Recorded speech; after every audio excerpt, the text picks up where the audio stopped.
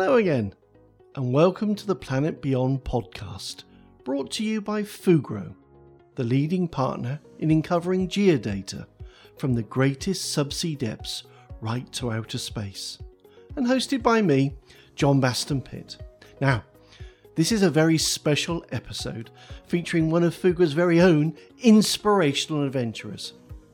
I think that it's the adventurous spirit in people that has made many successful companies what they are today. Now, of course, to be truly great in what we choose to be, we often find these people are guided by a moral compass, core values that provide the relentless pointer to the right way. Principles that are called upon when the best plans are turned on their head. I'd like to test that out here with our guest today. Just like successful businesses, Mark Sinclair is heading out to sea to do something that hasn't been done before. Now, as our hydrographic director for Asia Pacific, he's used to brave steps and building on the experiences of those who've gone before. But I hope you'll agree, Mark is about to do something very special outside work as he prepares to go on a sabbatical to take on a long trip halfway around the world. By listening to this unique story, we can learn about perseverance, passion, preparation. Perhaps it will even inspire some of us to follow our dreams. Welcome, Mark. G'day, John. Hey, thanks for the introduction. Look, I'm Mark Sinclair. I'm Fugro's Director of Hydrography in Asia Pacific, and I'm based in Adelaide, South Australia. I've worked for Fugro for almost 25 years now, and prior to that I was in the Royal Australian Navy for 20 years. As hydrographic surveyors, we do surveys around the world in the marine environment.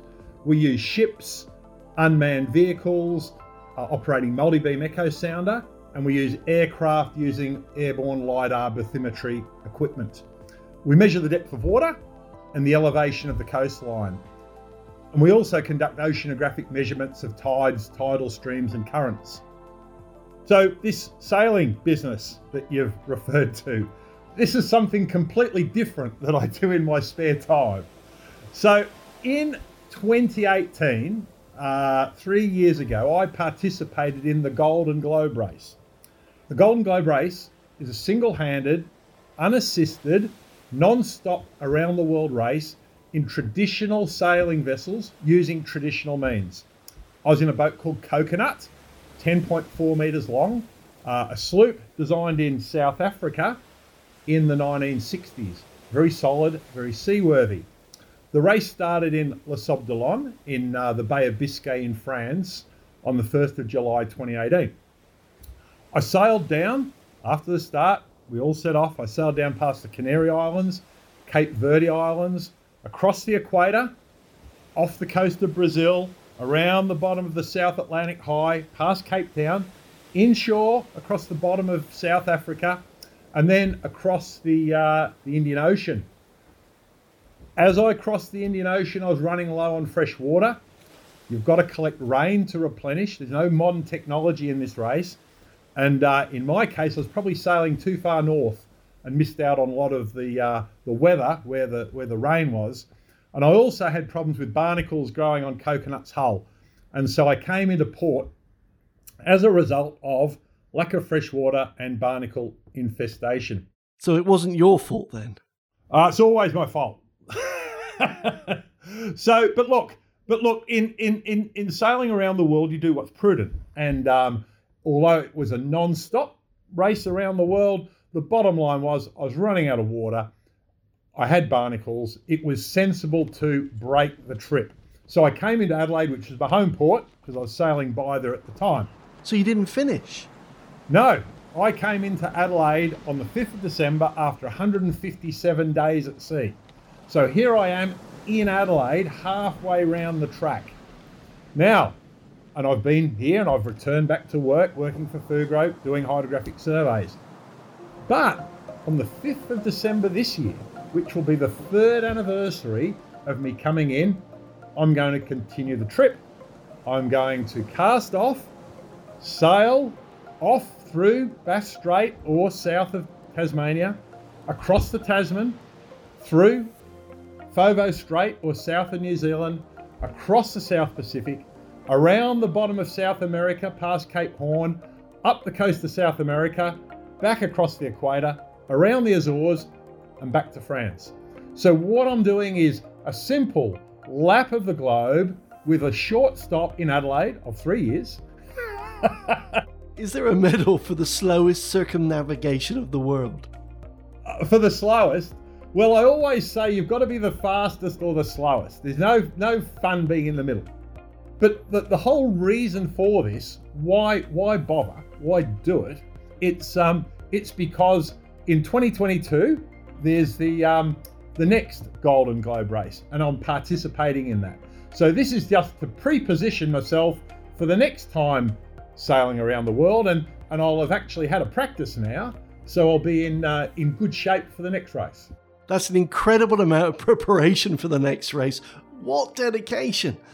Do you think it will pay off? Well, interestingly enough, of all the people, so 18 people started, 5 finished. All the 5 that finished had all sailed around the world before.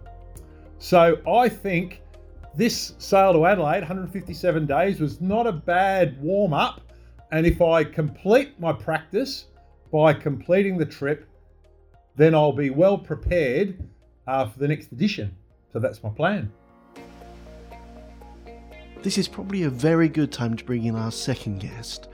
Our second guest is Don McIntyre, CEO of the Golden Globe race itself. Well, happy to be here and support Captain Coconut, a good friend of mine. And the hardest thing to describe is what do I do and why am I here? But I don't work for anyone. I've worked for myself for 45 years, and last 30 has been pretty much full-time adventuring. Now, some people may remember another guy by the name of Sir Francis Chichester. He went around the world in a solo circumnavigation with one stop in Sydney, Australia, and I read about it, and that was pretty interesting. But then shortly after, there was the first ever non-stop solo race around the world called the Sunday Times Golden Globe race. That was in 1968. And that was before, it was a long time ago, right? And there were 9 starters, only 1 finisher. And the finisher was Sir Robert Knox-Johnson in a little old wooden boat called Suhaili. And it completely blew me away. So to cut a long story short, the first boat I ever built when I was 18 was a concrete replica of Sir Robin's boat, Suhaili. He was a real hero to you, wasn't he? And in 1982, you actually got to meet him in Sydney. My hero, Robert Knox-Johnson, I heard was actually coming to town, and I'd actually get to meet him in a race office. I stood around like a bad smell, and sure enough, Robin came into the room. And when I finally got to talk to him, all he wanted to do was talk about cricket. Right? And I never followed cricket. He didn't want to talk about rounding Cape Horn and the Southern Ocean and all those things. I thought, crikey, he's pretty much a very nice, ordinary guy. And that set me with the ambition to do the same. So I decided I would do this solo round the world race called the BOC Challenge. It was held every 4 years. I was ready to go in 1990, and I completed that race. It was a 4 stopover race, 4 legs. I came second in my class. I had a boat called Buttercup, a 52-footer, and it was a lot of fun. And that was just the start of your adventures, wasn't it? From the world's first gyrocopter flight around Australia to living in a box in Antarctica. When I was living in the box in Antarctica in 1995, the 30th anniversary of Sir Robin's voyage was coming up. And I thought, oh, what's next? Okay, I'll do a historical reenactment of that voyage. But then you went flying instead. But the idea stayed with you.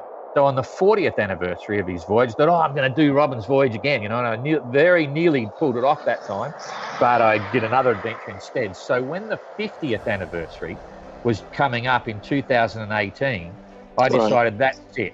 So you were determined this time to do it the same way as your hero, with a small boat, no modern technology, no GPS, no satellite phones, just you and the ocean. And then I thought, if I'm going to do it, maybe some others want to too. We could form a race like they did originally. I thought we'd get about 7 or 8 crazy guys, you know, like Captain Coconut, to join me. And so I announced the idea of a race in 2015, and it just went nuts overnight. I mean, we had people all over it wanted to join and stuff. And so bringing it up to the start, it became so big so quick that I couldn't enter, I couldn't compete. I had to manage it. And it was so dramatic, the race, and all the things that happened leading up to it, and actually, you know, sort of being involved with it. It was actually a bigger adventure for me and Jane than actually entering the race. I can't help thinking that there would have been a sense of loss at that point. It was when I realised I couldn't enter because it was that was my passion. I wanted to do it. Yeah. I'm a firm believer that adventure makes good people. You know what I mean? Yes. It's really important. You cannot learn the things you absorb from adventure in a classroom. You just can't do it. So that's a big personal passion for me to support adventure. And that's what happened with the GGR, the Golden Globe Race. You know, it was really inspiring. A huge amount of people all over the world followed it. And it was a big success, but it was demanding and it was as good as any adventure that I'd ever done. So the first event happened in 2018 and there was no time limit on completing it. What is in store for 2022? Going to be bigger and better in 2022. That's where Mark comes into the deal. He was a bit of a character then. He was the last man standing on the race course at the end of the day because everyone had just shot over the horizon. And Mark just cruising along, you know, lovely day out here, yeah, you know, all that sort of stuff. But that was the rich colour of all the people in this race. You know, it's a really completely unique. It's the longest, slowest, loneliest, sporting event anywhere in the world for an individual. There's nothing like it anywhere. It's completely unique. I'd like to explore this business about loneliness a bit later on. But before we go there, you painted a relaxed picture there of Mark just taking his time to get started. Now, I know Mark a little bit, and he's a bit of a technology man. But when it came to this race, this is without technology. Mark, how did you cope with that? A little unnerving, perhaps? Well, to be honest, that's the challenge, because our lives are dominated by computers, by email, by Facebook, by electronics, which is great and it makes life efficient. But to be honest, why do people go on hikes? Because you put all that aside. You use physical energy and effort. So in some ways, leaving all those things behind is the whole essence of why it's good and why it's enjoyable. You're just getting the weather forecasts from the Bureau of Meteorology. You've got to add to that with your own observations. You have to decide on your course. You're sailing a boat with a simple mechanical wind vane. There's no electronic autopilots. You trim the sail, balance the boat, sail around the world. There's no GPS to tell you where you are, the time to the next waypoint. What course? No computers, no calculators. You work it out with a pencil. You work it out with a pencil. And a few other tools. Few would be comfortable with that nowadays. Tell us a bit about how you navigate when modern technology is taken out of the equation. Basically, you're navigating by the sun and the stars. Basically, I just took sun sights the whole way around. And so you're using a sextant, you're taking an altitude of the sun, and you might go, oh, that's pretty straightforward. Well, you see the movies and they're standing at the shrouds and they're taking an observation with the sextant. No way. You're gripping with your knees in the companionway behind the Dodger, trying to see the horizon between the intervening waves, and the boom's in the way and the sail's in the way and the self-steerer's in the way, and you're trying to snap that sun. And when you snap that sun and measure that angle, you've also got to take the time to the nearest second. But you don't look at your digital watch because you've got an old mechanical wind-up watch that you check the time against HF radio. So there's an HF radio transmitting from, there's one in California, there's one in Kauai, and on 15 megahertz, 10 megahertz. You get the beeps, you correct that, so you know the error in your watch. Every 4 seconds of time is 1 minute, up to a nautical mile of error. Crumbs, that sounds incredibly difficult. And then, of course, you need to chart that to get your position. And then you get out your log tables and the almanac, and you work out by hand, which takes about 15 minutes. And from that, you get one position line, which is perpendicular to the bearing of the sun. And then as the sun swings during the day and you navigate along, you might get another position line, and where they cross is where you are. But there's a certain magic about it, because you're navigating more like Cook and Flinders than you are to modern days. And you're really strict about that, aren't you, Don?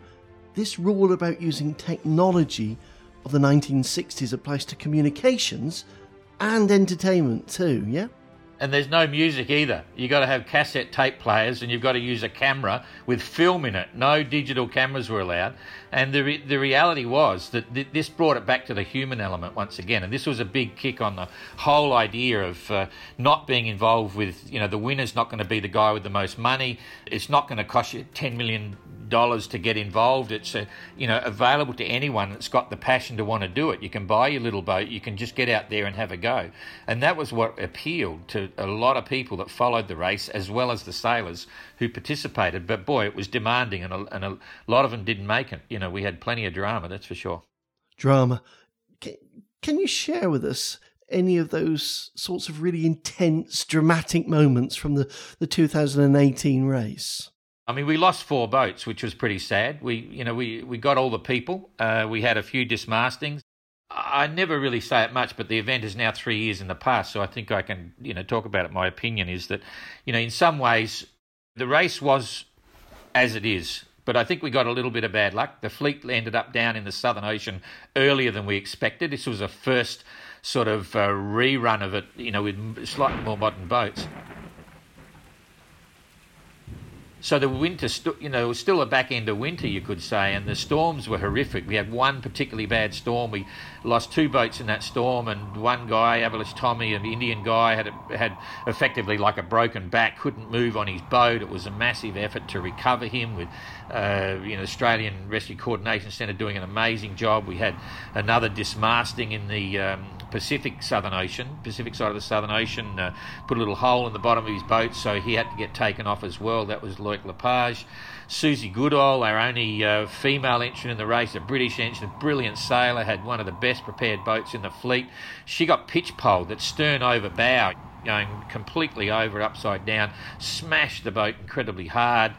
She was afloat, but couldn't go anywhere, no rig, couldn't do anything. We had to get her out as well. So there was plenty of drama and excitement, and whilst it's part of the colour of an event like this, it was certainly top end. We had our fair share of it. A lot of the entrants that pulled out in the first part of the race, sailing down to Cape Town, another dismasting, but in that instance, RA was able to sail himself back to Cape Town and get out. So it's a very demanding race. There's nothing like it at all on the planet. And this time in 22, we've learned a lot from that, and we've made some slight changes to the timing and a few other issues, and so we've got our fingers crossed, touch wood, that it won't be quite as dramatic, but it'll still be incredibly exciting, and Mark will be part of that. So Mark, let's go back to your experience, which was equally dramatic in a different way. Tell us more about what happened to you during the 2018 race, because I'm sure that as you set out from Adelaide in December, you won't want to run out of water again, yeah? Yeah, well, water's pretty important, and it's the boat has I've altered it a little bit, but anyway, now that there's 200 litres in the keel, 100 litres on the port side, and then there are containers where I can carry another 100 litres. And as you use the water, you manage it. And you're also collecting rain, and I collected quite a fair bit of rain in the tropics, crossing the equator, going from the North to the South Atlantic. But really, once I was in the South Atlantic, I really collected very little water, and in the Southern Ocean, I only really collected a litre. Anyway, as your water gets low, you can manage it in a sense of, there's a 20-litre container, there's a 20-litre container, you know exactly what you've got, you know what your consumption might be, 3 litres a day or whatever.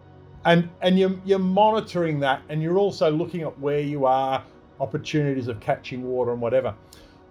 So there's no modern equipment in the boat, so you can only catch rain. But it came clear to me as I was approaching the bight that it wasn't really wise to keep going across the Pacific with so little water, because the bottom line is I really would run out. So as I was going along, we actually had an emergency desalinator, which is a hand pump. And I took it out of the container and I thought, look, I don't want to get in a position where I'm going to rely on this to keep alive. So while I've still got 20 litres of water and I can make it to Fremantle, say, I accept I'm going into port. I'm going to accept that. So you accepted that your race was over for now, and then based on how much water you could desalinate per day, you had to work out which port you'd be landing at. So I got it out and crank, and each crank gives you 6 drops of water. So 3,000 pumps gives you a litre. So to fill the boat up 330 litres in the boat is 1 million pumps. So I thought, look, I can pump this for 2 hours a day, 2.5 hours a day, and get 2 litres, 2.5 litres. And that is fine in an emergency, but you can't use that to set out to do it. That can't be your primary source of water. It's an emergency only. And the fact is, I decided when I used it that I was going into port. And you were able to get past Fremantle, Hobart and New Zealand to Adelaide, which is also your home port. And it's just once I pulled into port, I decided to leave the race at that time. It's a non-stop race. If you put into port once, you go into a Chichester class. And when I put into port, I thought, look, I'll go back to work now, and because I've stopped. And to my mind, if I stop for 3 hours or 3 days or 3 years, I've stopped. So it just so happens that 3 years later. Well, hang on. I should make the next announcement here, because there was no time limit on the race, on finishing the race. And so Mark sort of retires into Adelaide, and that's it. It's all over. So he made the stop, and he stopped, and that was all. Anyway, about a month or so ago, Mark calls me up and says, Don, I'm thinking of coming back. I'm going to sail back to Les Sables. I might do it non-stop. And just as a joke, in the comment on Facebook, I think it was, I said, oh, Mark, you could probably rejoin the race. And Mark immediately sent me a private message, said, could I? And I was joking. And I thought, oh, no. I said, I think he probably could. So I looked in the notice of race, and we actually worked it out. And he actually can, because there's no time limit. So I then spoke to the mayor of Les Sables d'Olonne, Yannick Moreau, who's our only real partner. I say, hey, Yannick, Mark wants to rejoin the race, and he's going to sail back to Les Sables d'Olonne. And Yannick laughed, and he said, you're kidding me, Captain Coconut? And I said, oh, jeepers. And he said, oh, we'll put on a finish for him if he makes it. So this could be the longest epic solo circumnavigation in a yacht race ever. So, Mark, you're really sailing around the world 1.5 times, aren't you? Come on then, what's your plan? At the moment, I have a PB of 13,500 miles in 157 days. So on the half course. So I've got to get to Les Sables d'Olonne. And the second half of the course is different to the first half of the course because Cape Horn is involved, and that's quite a challenge to get around. So my first challenge is to get cleanly to the start in one leg, which will be a very interesting thing to do in its own right. And then what for the next race, I've got to say, right, well, the best I've done so far is 157 days past Adelaide. So I've got to get past Adelaide is my first objective in less than 157 days. In fact, I've got to get to Hobart before the 31st of January because of the later departure.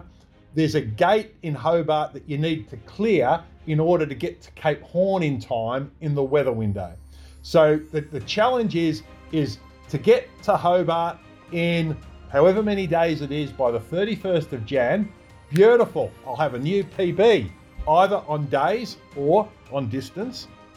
What I would say, he's got to get a personal best, because at 157 days to Adelaide halfway, if you double that, it's 314 days. And Sir Robert Knox-Johnson in Suhaili in 1968, before they'd walked on the moon, he did it in 312 days. So it's a bit embarrassing for Mark if he turns up after Suhaili, that was, that'll be a joke. So you got to be faster than Suhaili.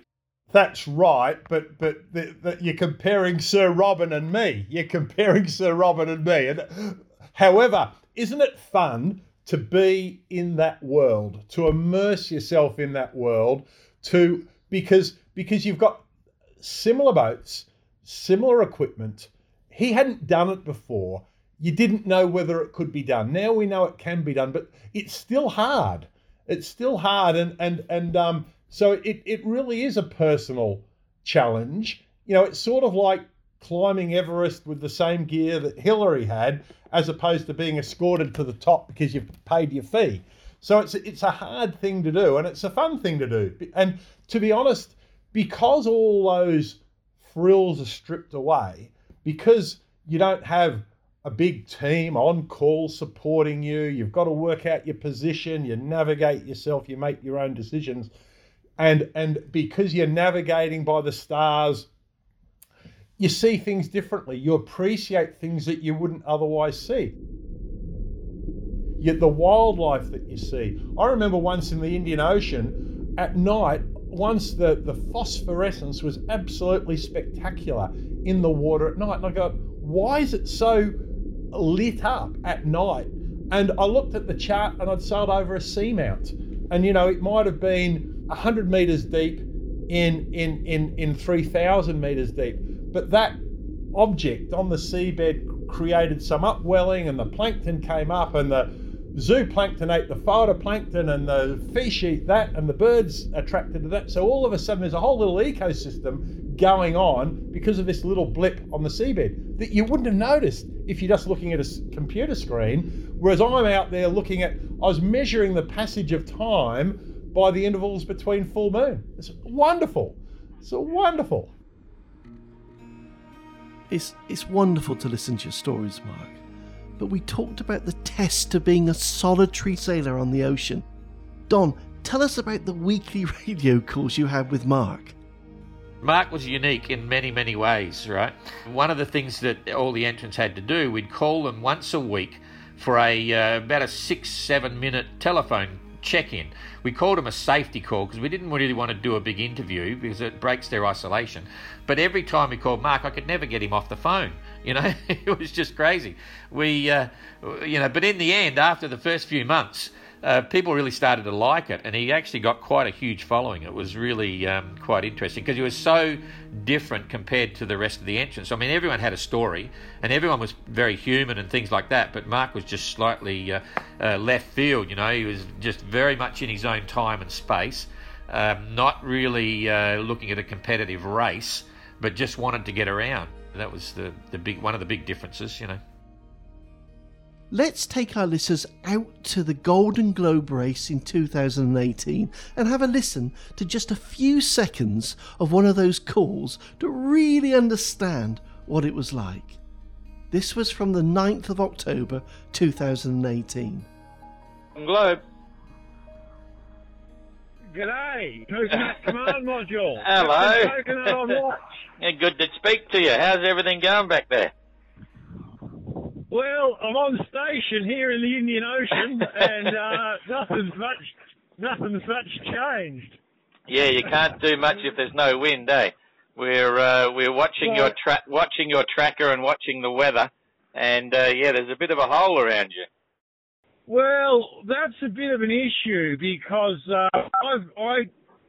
since I've come to the Indian Ocean, I've caught 1 litre of palatable water, and that really almost seems to be equator. Up there I was catching heaps of water. I caught like 140 litres and topped right up. But now I've got enough to get to Hobart, no worries. I'm watching it, but I'm certainly not replenishing. And it's probably partly due to being too far north and partly due to the Southern Ocean's a little more difficult. And you get passing showers, but the problem is The showers generally come with wind, and that's got spray and it's salty. I can hear what you mean about Mark's schools, because this one was actually went on, I think, for about 16 minutes. But seriously, it sounds like 2018 was one hell of a race. Out of interest, Don, who actually won and how long did it take them? It was an amazing adventure, and it was won by Jean-Luc Van den Heede, a French sailing guru. This was his 6th solo navigation, and he's 73 at the time, and he won the race. You know, it was a huge story. I think it was 212 days, I think. And he was actually delayed because he suffered rig damage in the Southern Ocean about a week or so before Cape Horn, so slowed right down. So the comparison speed, if he hadn't have done that, he would have been under 200 days, which is completely outrageous. You know, it was so much faster than we ever imagined. So it was quite interesting. So the difference now in 22, when all the boats, we've got 28 entrants at the moment, they all assemble here on the marina. The 2 weeks before the start, everyone will be looking at them differently, because they'll know now that, yes, it's a huge challenge. We only had 5 finishes last time. Yes, we've all learnt from that, but yes, it's still a real adventure with an unknown outcome. So when they set off, they'll be looking at them a little bit differently and say, wow, this is like a bunch of gladiators heading out to do something quite special. And no one knows what's going to happen. So, and Mark will be fine. They'll be good parties. So it's cool.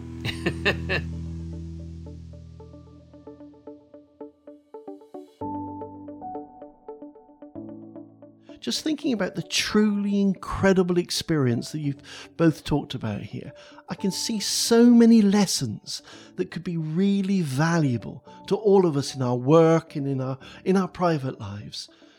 From the need for preparation to the importance of following your dreams, and how that can create incredible role models that we are still trying to emulate decades later.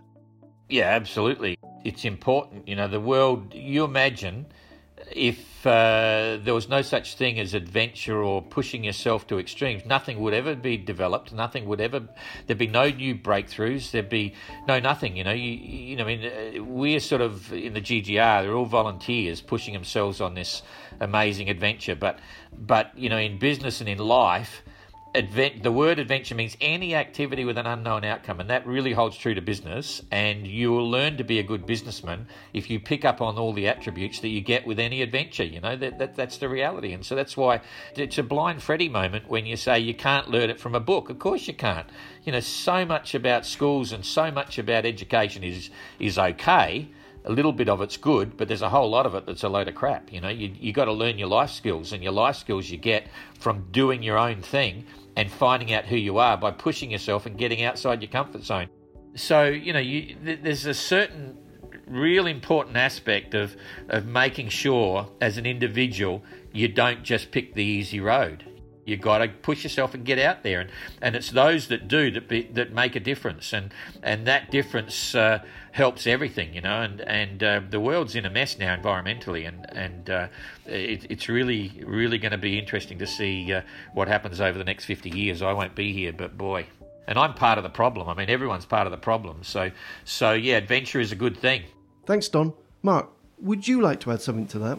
Look, I agree, and I think firstly, what we're doing is also pretty neat in a sense that we're harnessing the wind, we're harnessing the sun, we're sailing around the world really with very little imprint on consumption. We're using recycled boats that are designed 50 years ago, that are small but safe. So it's not a bad thing of making things simple and sustainable and as Don said, you know, the highs and lows. I mean, so in Coconut, all the Dorade vents on the upper deck have all been taken off, because in the Southern Ocean you actually copper hiding and you're trying to keep water from down below. So the Southern Ocean is bloody cold and wet, and sailing through the tropics is really hot. And when you take all the Dorade vents off, it's even hotter. But the issue is you're trading these things off. And the fact that that it's hot crossing the equator gives you great joy when you're freezing in the Southern Ocean, because you know you're going to warm up later on. we've really got to sum this up now. It was something that Don said earlier. Adventure makes good people, and good people make good business. Let's just think about that. Fantastic. Thank you, Don. Thank you, Mark. As always, until next time, be safe, be remarkable, be the difference.